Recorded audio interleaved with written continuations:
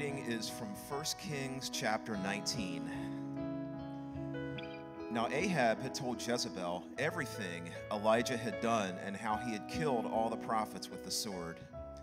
So Jezebel sent a messenger to Elijah to say, "May the gods deal with me, be it ever so severely, if by this time tomorrow I do not make your life like that of one of them." Elijah was afraid and ran for his life. When he came to Beersheba in Judah, he left his servant there while he himself went a day's journey into the desert. He came to a juniper tree, sat down under it, and prayed that he might die. "I have had enough, Lord," he said. "Take my life. I am no better than my ancestors." Then he lay down under the tree and fell asleep. All at once an angel touched him and said, "Get up and eat." He looked around, and there by his head was a cake of bread baked over hot coals and a jar of water. He ate and drank and then lay down again. The angel of the Lord came back a second time and touched him and said, "Get up and eat, for the journey is too much for you." So he got up and ate and drank. Strengthened by that food, he traveled 40 days and 40 nights until he reached Horeb, the mountain of God. There he went into a cave and spent the night. And the word of the Lord came to him, "What are you doing here, Elijah?" He replied, "I have been very zealous for the Lord God Almighty. The Israelites have rejected your covenant, broken down your altars, and put your prophets to death with the sword. I am the only one left, and now they are trying to kill me too." The Lord said, "Go out and stand on the mountain in the presence of the Lord, for the Lord is about to pass by." Then a great and powerful wind tore the mountains apart and shattered the rocks before the Lord, but the Lord was not in the wind. After the wind, there was an earthquake, but the Lord was not in the earthquake. After the earthquake came a fire, but the Lord was not in the fire. And after the fire came a gentle whisper. When Elijah heard it, he pulled his cloak over his face and went out and stood at the mouth of the cave. Then a voice said to him, "What are you doing here, Elijah?" He replied, "I have been very zealous for the Lord God Almighty. The Israelites have rejected your covenant, broken down your altars, and put your prophets to death with the sword. I am the only one left, and now they are trying to kill me too." The Lord said to him, "Go back the way you came and go to the desert of Damascus. When you get there, anoint Hazael king over Aram. Also anoint Jehu, son of Nimshi, king over Israel, and anoint Elisha, son of Shaphat, from Abel-Maholah, to succeed you as prophet. Jehu will put to death any who escape the sword of Hazael, and Elisha will put to death any who escape the sword of Jehu. Yet I reserve 7,000 in Israel, all whose knees have not bowed down to Baal and whose mouths have not kissed him."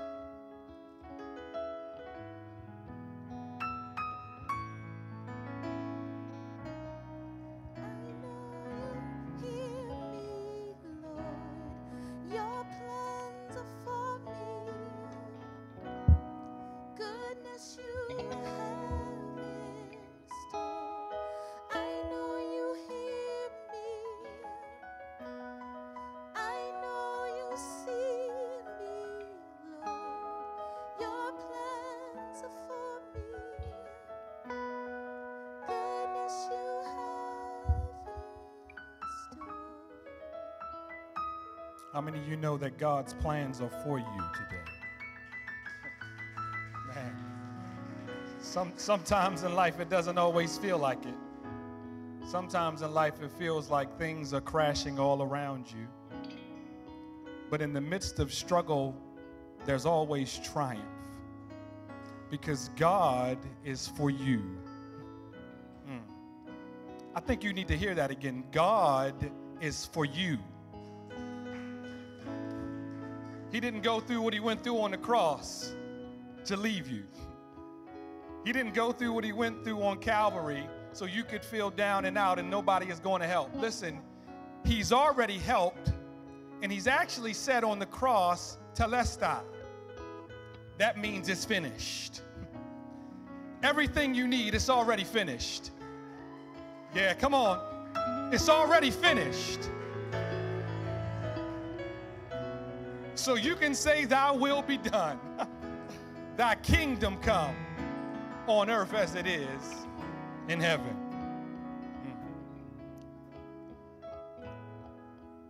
Text 4 of chapter 19 in 1 Kings grabs my attention. It says, Elijah, he went on a day's journey into the wilderness. he sat down under a broom tree and prayed that he might die. How many of you been there before? He said, I have had enough. Good God Almighty, I had enough. Lord, take my life, for I'm no better than my ancestors. Let's go to the Lord. Father, in the name of Jesus, we thank you, Father God, that in times when we feel like we've had enough, we have someone to tell we've had enough too. You are there, God, with us in the midst of every trial, of every challenge, every struggle, and you are with us to let us know that when we've had enough, you're there making sure we have enough. Lord, we thank you. Open up every heart, open up every mind, open up every ear that they might hear what you have to say today. Holy Spirit, we give you place and full authority. Use me however you choose. In Jesus' name, everybody in agreement with that prayer said amen. Amen. Amen. Thank you, praise team. Hallelujah. In 1965, 2 years after Dr. Martin Luther King Jr. gave his infamous I Have a Dream speech, he revisited the message on his church in Atlanta, Georgia, and he said these words. He said, I must confess to you this morning that since that sweltering August afternoon in 1963, my dream has often turned into a nightmare. I've seen it shattered. He went on to talk about the injustices of the Negro community and the poverty he witnessed with both Negroes and his white brothers due to lack of jobs. And while attempting to fulfill the dream, Dr. King had moments of concern, moments of despair, but despite it, he said these final words in his sermon. Yes, the dream has been shattered, and I've had my night march experience, but I tell you this morning, once more, that I haven't lost the faith. How many of you haven't lost the faith today? I still have a dream that one day all of God's children will have food and clothing and material well-being for their bodies and culture and education for their minds and freedom in their spirits. Today I want to talk to you about somebody who have had a night march experience. Beloved, in their life sometimes, while attempting to do good, you might be rejected, you might be pushed aside, you might even be abused, you might feel like you've had enough and are willing to abandon whatever it is that you are moving forward altogether. However, when you have a kingdom responsibility, as Paul says, you may be persecuted but not ashamed, crushed down but not destroyed. And in those moments when you have had enough, the Lord can remind us that we are not alone, and in his kingdom we have enough to go on. To do that, we're going to look at the story of Elijah. His story is found in 1 Kings chapter 17 through 2 Kings chapter 2. And the book of Kings is actually a collection. It's not actually about Elijah and the other prophets. It's actually about a collection of the kings that actually ruled and reigned Israel after they were delivered from Egypt and prior to going into the exile. Elijah happens to be one of the most famous prophets in the Bible. Some interesting facts about Elijah is that his name actually means Jehovah is God. Jehovah means the Lord God of Israel. So every time you say Elijah's name, you are saying the Lord God of Israel is God. This tells us a little bit about Elijah's upbringing. It tells us that his family in some way had some connection to God, and they were actually the type of people who called on the name of the Lord. You have to be to name someone the Lord God of Israel is God. He's referenced in the New Testament by James, in James chapter 4 or 5, I believe, where he actually speaks about effective and effectual fervent prayer. He actually says that Elijah was a man like all of us. He was human like all of us, yet he prayed for 3 years that it would not rain, and it actually didn't rain. I actually asked somebody today, this morning, to pray that it wouldn't rain, right? So we don't need 3 years. We just need about 3 hours.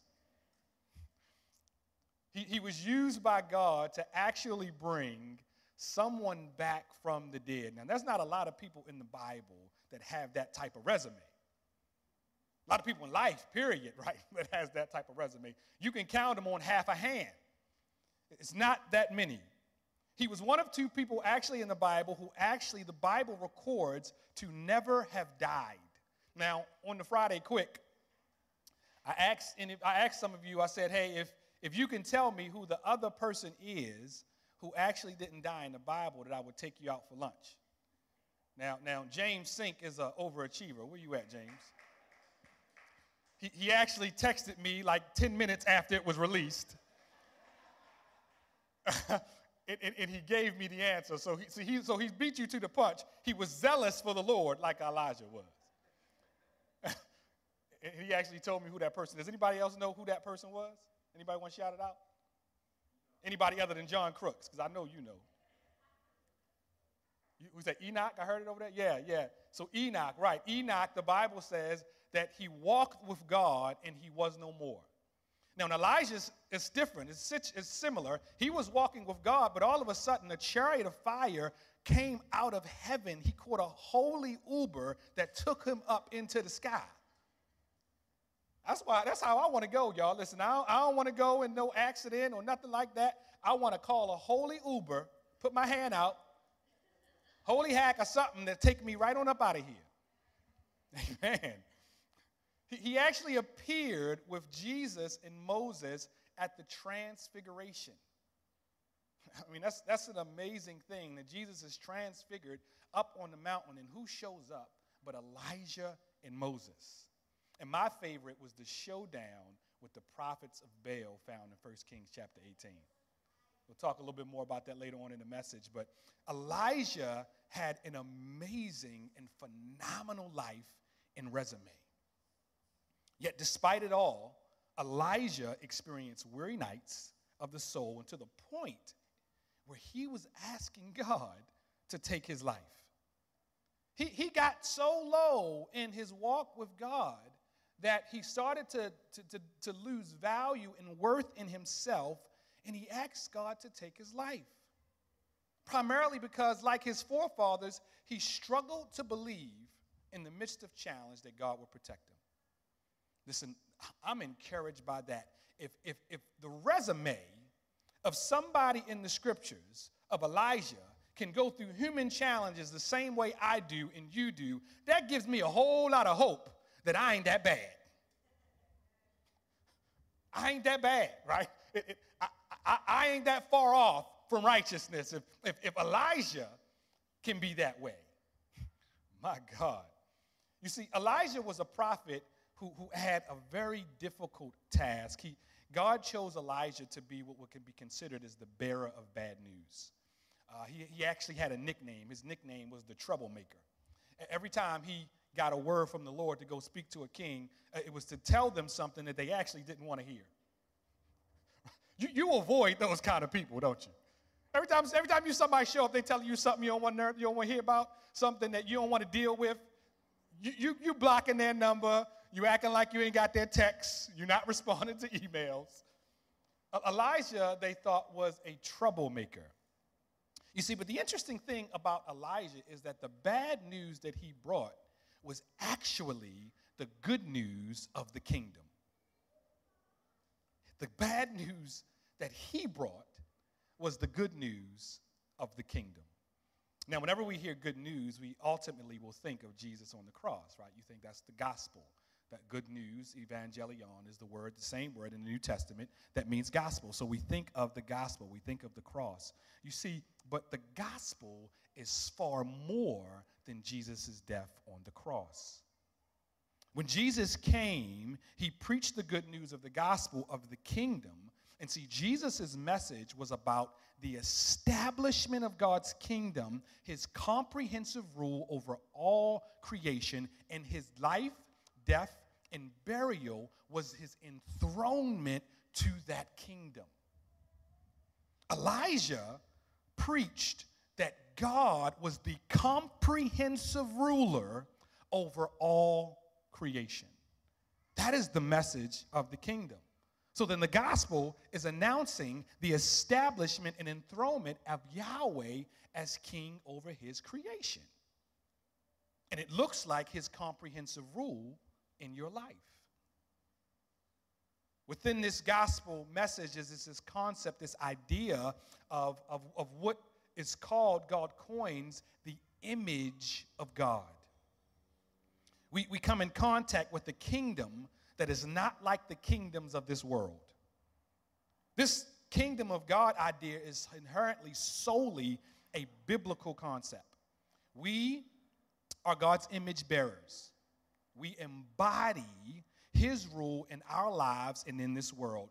And this reality is one of the most provocative concepts in Scripture. I don't think we realize that when we say we are created in his image. When you say God is my father, sometimes I don't think we really realize what that means. When we say God is my father, we are saying we are of his same essence, that we are like him. We cut from the same cloth, is what you're trying to say. And this was something that was different than during the times of Elijah. When all people bear the image of God, it places every human on an equal scale of worth and value. And it means that all humans have the same access to the king who reigns over the kingdom, emulating and eliminating class, race, or gender, or anything else like that. When you say that others are image bearers, you are creating equality. And that's the type of kingdom that Elijah was preaching. See, during Elijah's time period, the contemporary nations of Assyria, Babylonians, the Egyptians, they also used the phrase image of God, but they only used it to reference the pharaohs or the kings or the kingly class. This allowed them to reduce others to slavery. It allowed them to use these nations to exploit communities that were large in number, yet limited in power. It allowed them to not value those who had performed the majority of the labor in that community, the labor that was actually very, very skilled labor. It allowed them to reduce them and not be compensated nor treated with the respect and value they deserve for building the economic system and building the infrastructure. Something else reminds me of that in history. See, kings viewed themselves as deities, right? Therefore, the king was the only one who was considered the image of God, placing those who were not the image of God subject to the king.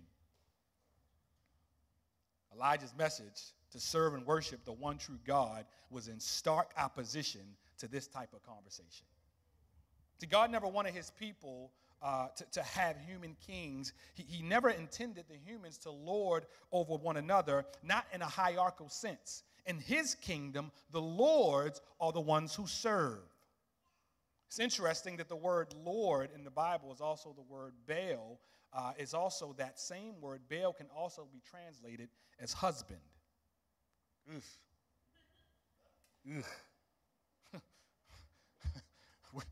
Which is why in Ephesians chapter 4 or 5, Paul attacking this type of society where others were dominated over others, he said, husbands, love your wives as Christ loved the church and he gave himself up for. He tells them who would be considered lords in a society to flip the script and serve. Ladies, can I help your husbands for just a minute? Is it okay? Can I just take a detour from the message? It's not actually in my notes. I just want to take a detour real quick.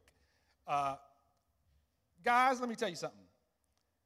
Your wife has no problem submitting to foot rubs 3 times a week, at minimum.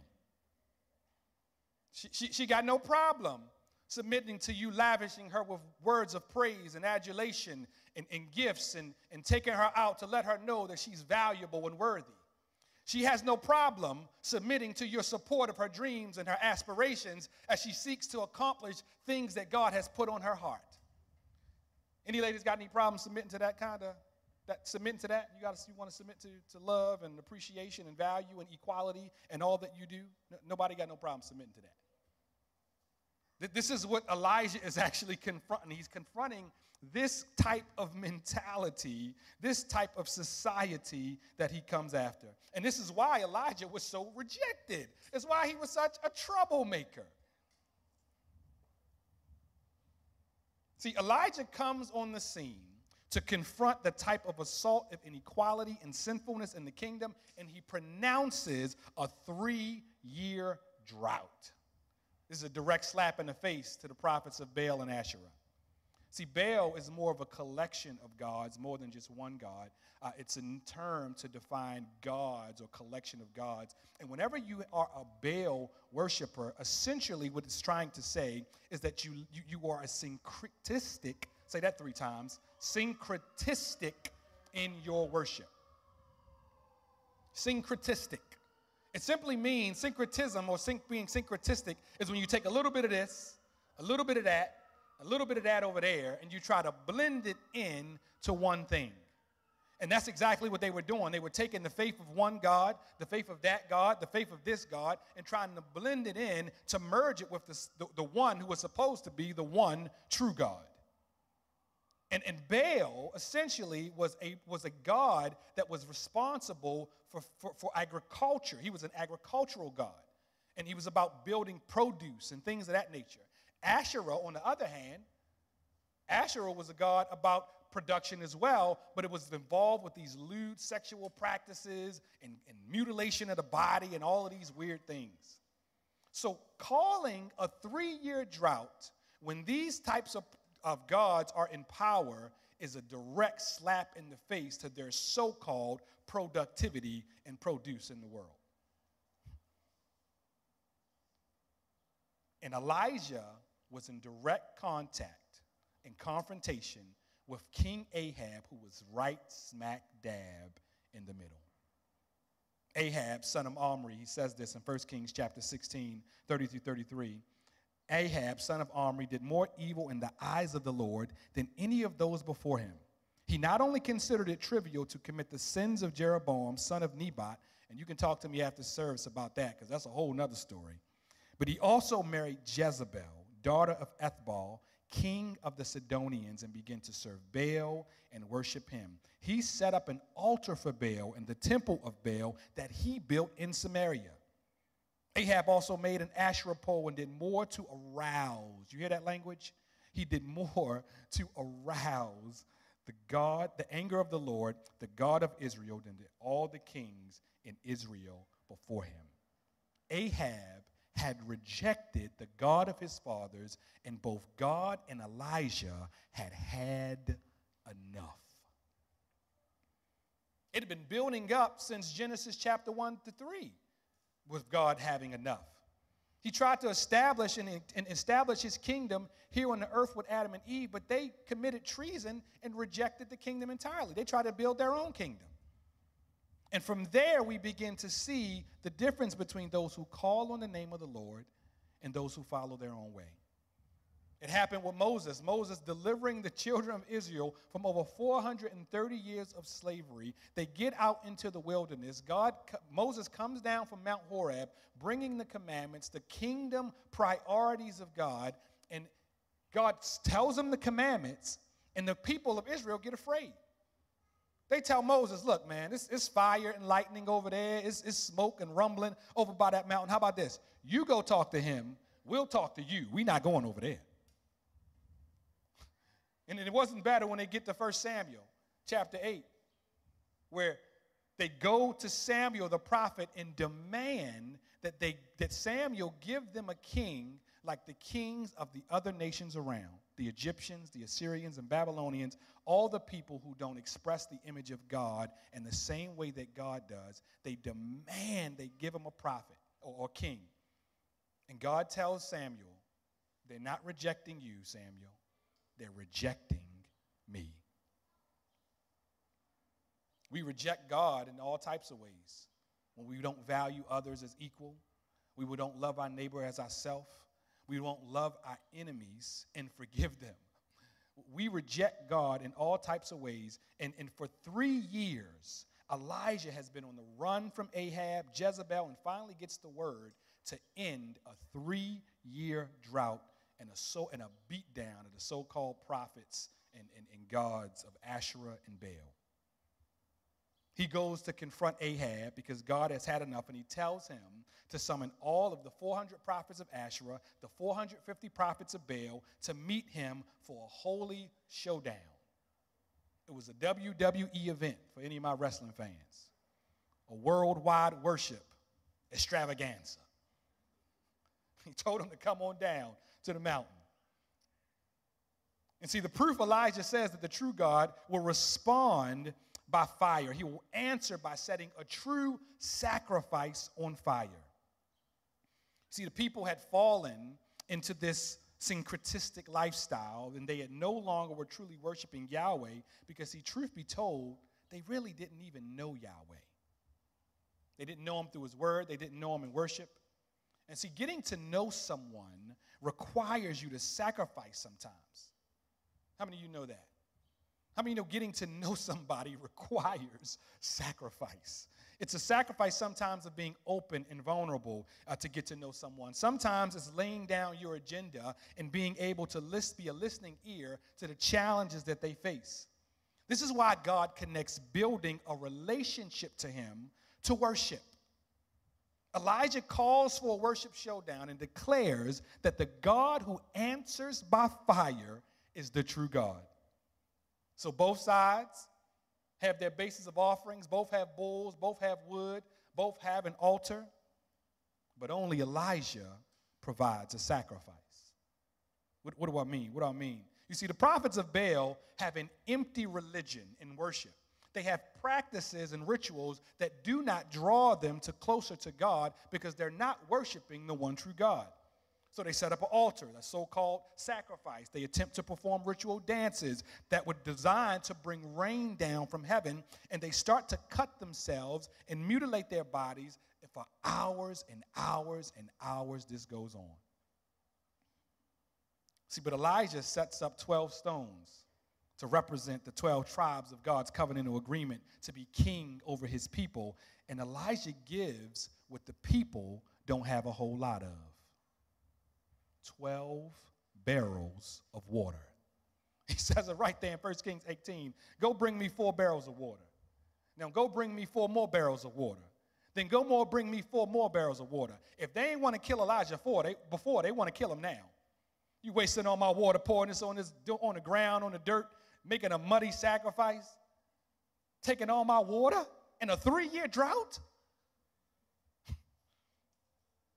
Elijah prays a prayer, and Yahweh answers by fire, burning up the bowl, the wood, the stones, and yes, even the water. And as a result, the people drag the prophets down to the Kidron Valley, and they murder them.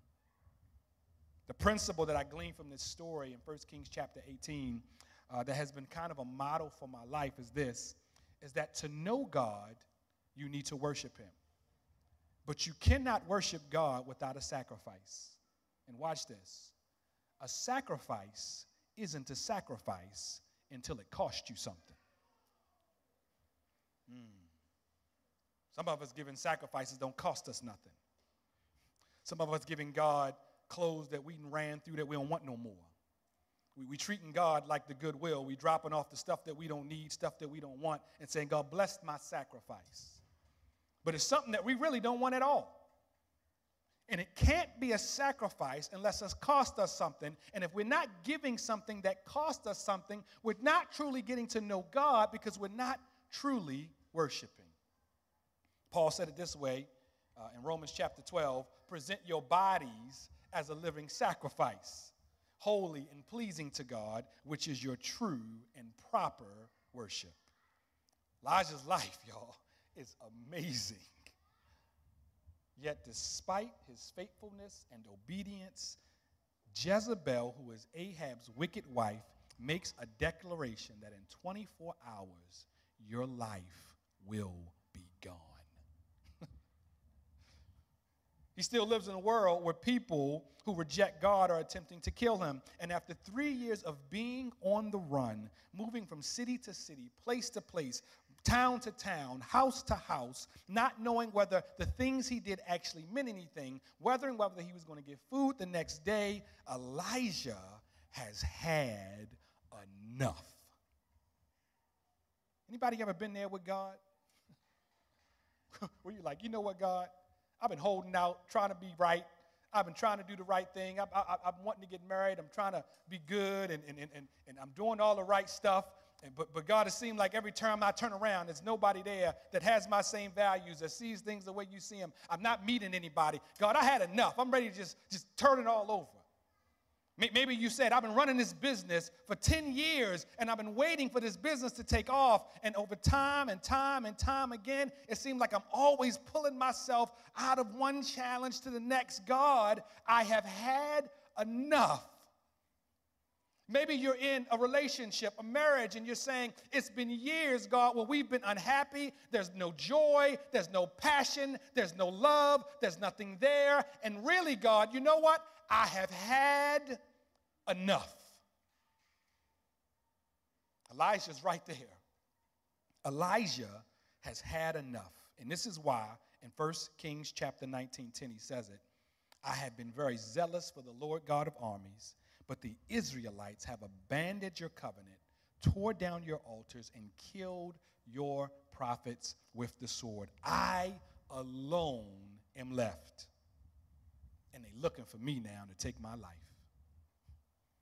So I want to really just, as I finish this message, give you 3 things to do or to remember when you are in a night march moment. Pastor Corey often says that either we are going into trouble, in trouble, or on our way out of trouble. And if you are in that type of situation, I just want to tell you 3 things that God tells Elijah to do when he is in and when you are in a night march experience. The first one is found in 1 Kings chapter 19, verses 5 through 7. God tells Elijah through the angel of the Lord to get a good night rest and a good meal. You're like, okay, there's no profound spiritual nugget there. I'm not blown away by that encouragement, not blown away by that advice. You see, but I'm convinced, Grace City, that we are overworked, underfed, undernourished, and sleep deprived in most of our lives. We work from project to project, task to task, event to event, birthday to birthday, student meeting to student meeting, thing to thing, and really at the end of the day, we are exhausted. Exhausted. Because we're doing so much to work for the Lord or to work to get here, striving towards the thing that we think will satisfy us. We say things like, when I get there, or when I get this, or when this is done, assuming that when we actually get it, it'll some way bring some sense of fulfillment in our lives. When we get there to get it, we realize that it ain't as great as we wanted it. And then we exhaust it all over again. God tells Elijah to get a good meal, man. And look, bro, you need a nap, to be honest with you. You got young kids, you know what I'm talking about. They just cutting up, acting a fool, crying. Go to bed, man. Go to sleep. You need a nap. Listen, some of us need a nap. I know after preaching, I need a nap. I want to lay down and get something to eat. He tells Elijah to go to bed and get a good night's rest. Why? Because when you do that, it will strengthen you for the journey. It will strengthen you for the journey. We oftentimes look to the end and think the end is what we want, but the joy is on the way. The final event is but a moment. You need to enjoy your way to the moment so that when you can look back over your life, you're excited about being at the moment. You need strength for the journey, beloved. The second thing he tells Elijah to do is to get alone with God. The angel of the Lord sends him to Mount Horeb, and Elijah, no doubt, would have remembered this mountain as the same mountain that Moses saw God at the burning bush at. The same mountain that God passed before Moses with thunder and lightning and fire and smoke as he gave him the commandments. You see, but this is really not about miraculous things. The text tells us that there was fire, but God wasn't in it. There was earthquakes, but God wasn't in it. There was a mighty rushing wind, but God wasn't in it. It wasn't until there was a soft whisper.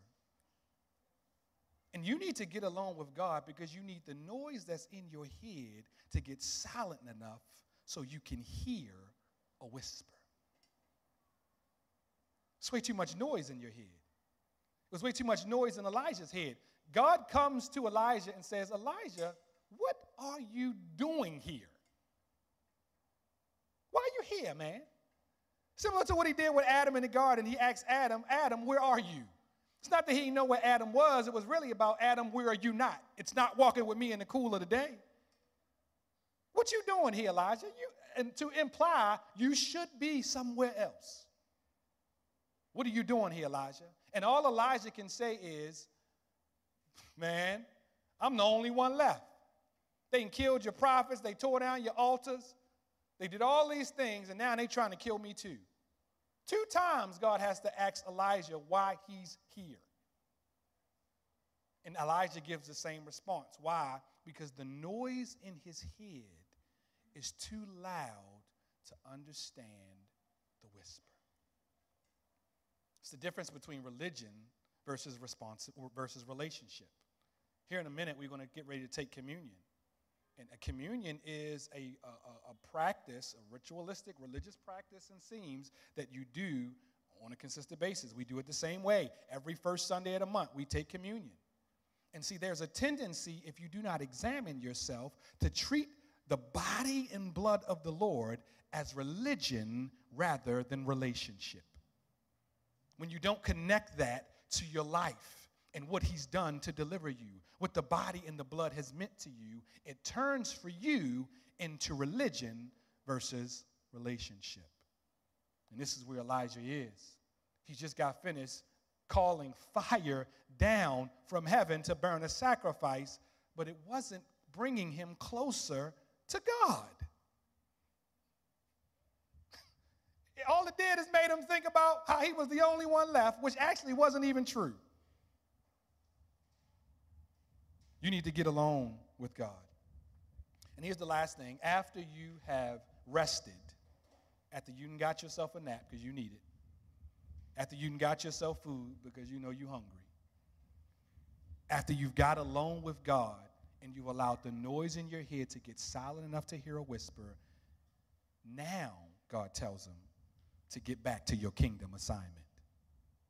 You notice that God doesn't say, oh, Elijah, I'm sorry that you feel this way. I'm sorry that you feel like you're the only one. He don't respond to lies. God responds to the truth. And the truth is, Elijah, you ain't got no business here in the first place. You need to get back to your kingdom assignment. Now, I'm going to tell you to get back to your kingdom assignment, Elijah, but I'll help you actually to correct your thinking about where you are. You're going to go and anoint Hazael as king. You're going to go and anoint Jehu as king over Israel. And then guess what you're going to do? You're going to go and find the person you need to succeed you, because right now you're trying to carry this weight alone, and you shouldn't. You need to go and find a person and anoint them that you can raise somebody up to share the load with you, to partner with you in this progress. And here's the thing, beloved, that I want you to understand about anointing Hazael as king and Jehu as king. Elijah never was around to see it happen. Elisha was a part responsible of anointing Hazael as king. And Elisha's associate was responsible for anointing Jehu as king. What am I trying to say, beloved? I'm trying to say that the kingdom assignment that God has for you may not be fulfilled by you. So instead of carrying all the weight of getting to the finish line, how about you just take the next step? How about you just move one foot forward in front of the other? rather than trying to see yourself to the end. And God may not have that for you. In Hebrews chapter 11, the people of old times of the faith were notarized because they actually never received the promise that they were believing for. But they said because of their belief, we can walk on in. Come on, somebody. You need to get back to your kingdom assignment when you feel like you are all alone. Because your kingdom assignment is not about you. It's about somebody else, and you need others around you to help you get to the finish line. If the praise team will come on and come. It's interesting here that Elijah feels this way. See, one of the things that Elijah's life teaches us is that sometimes after your greatest success becomes your greatest failure. I need you to be on guard, beloved. That when you are most on the top of the mountain, be careful when you think you stand lest you fall. Elijah teaches us that our greatest tragedy can sometimes come after our greatest blessing. This is what happened with Elijah. This is what happened actually with Dr. King. Dr. King felt this way after his I Have a Dream speech. This is what Jesus experienced after the Holy Spirit descended on him prior to being tempted in the wilderness. And that's what he felt when he was betrayed in the Garden of Gethsemane after he had prayed in John chapter 17, telling God, I have completed the work. He completed the work. He stayed on his assignment. But despite staying on his assignment, he got into the garden and wanted to give it all up. But he said, nevertheless, because God, this ain't just about me. I got a kingdom to establish. It's not my will, God, it's yours be done. Let your will be done in my life, not my will. I don't want this, God. I don't want this cup. I want it to pass from me. But you know what? If it means that you, Sean, and that you, John, and you, James, and you, Brittany, and you, Kristen, will come into fellowship with me, I'm willing to take it. I'm willing to bear it. I'm willing to endure it. And all you got to do is keep looking up. My God, today. You just got to keep looking up. Just keep looking up. Because when you look up to the hill, you see the reason you need to keep going. You see the example of what it means to sacrifice. You see the example of what it means to put your head down, believe what God is doing, and believe that your efforts are not in vain because you are not alone. As we sing this song, I want you to open your hearts to this reality of what it means to be a kingdom person. The kingdom is not about you, it's bigger than you. And you just need to take the step.